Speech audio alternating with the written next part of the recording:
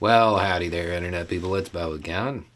So, today we are going to talk about the Principles First Summit. I know that's not the Republican gathering that most people are going to want to talk about because it's not the one that got all of the attention. It's not where everything was said. But it's probably the more important. Most of the coverage is going to be on CPAC.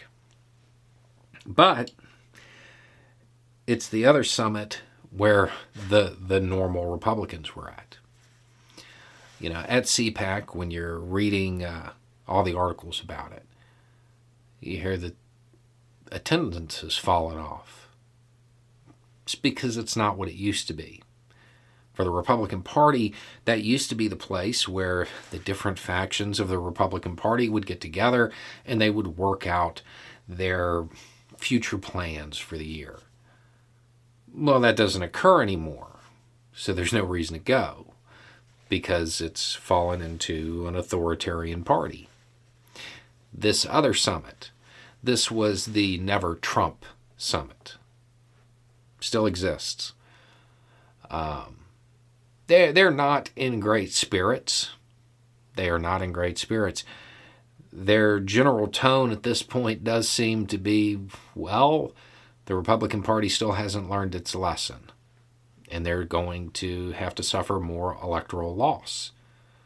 And the one thing that most of them were happy about were all of the far-right candidates that lost in the midterms.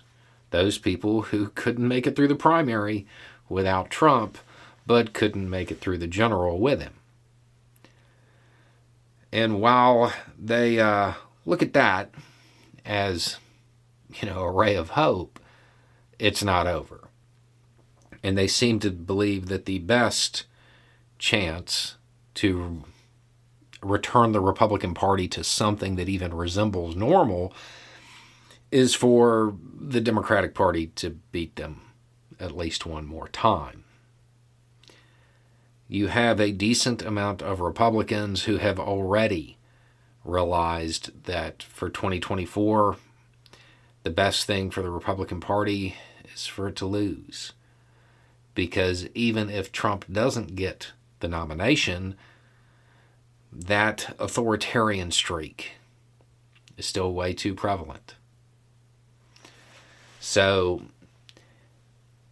as we move towards that period in the election run-up, get ready to see some strange alliances, because most of the people who showed up to this summit, these are people that are openly against Trump, against that brand of authoritarianism, and they're also Republicans.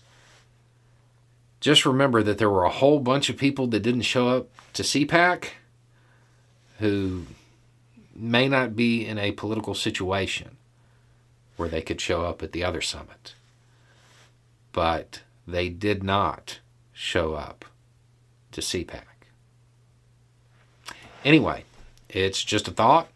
Y'all have a good day.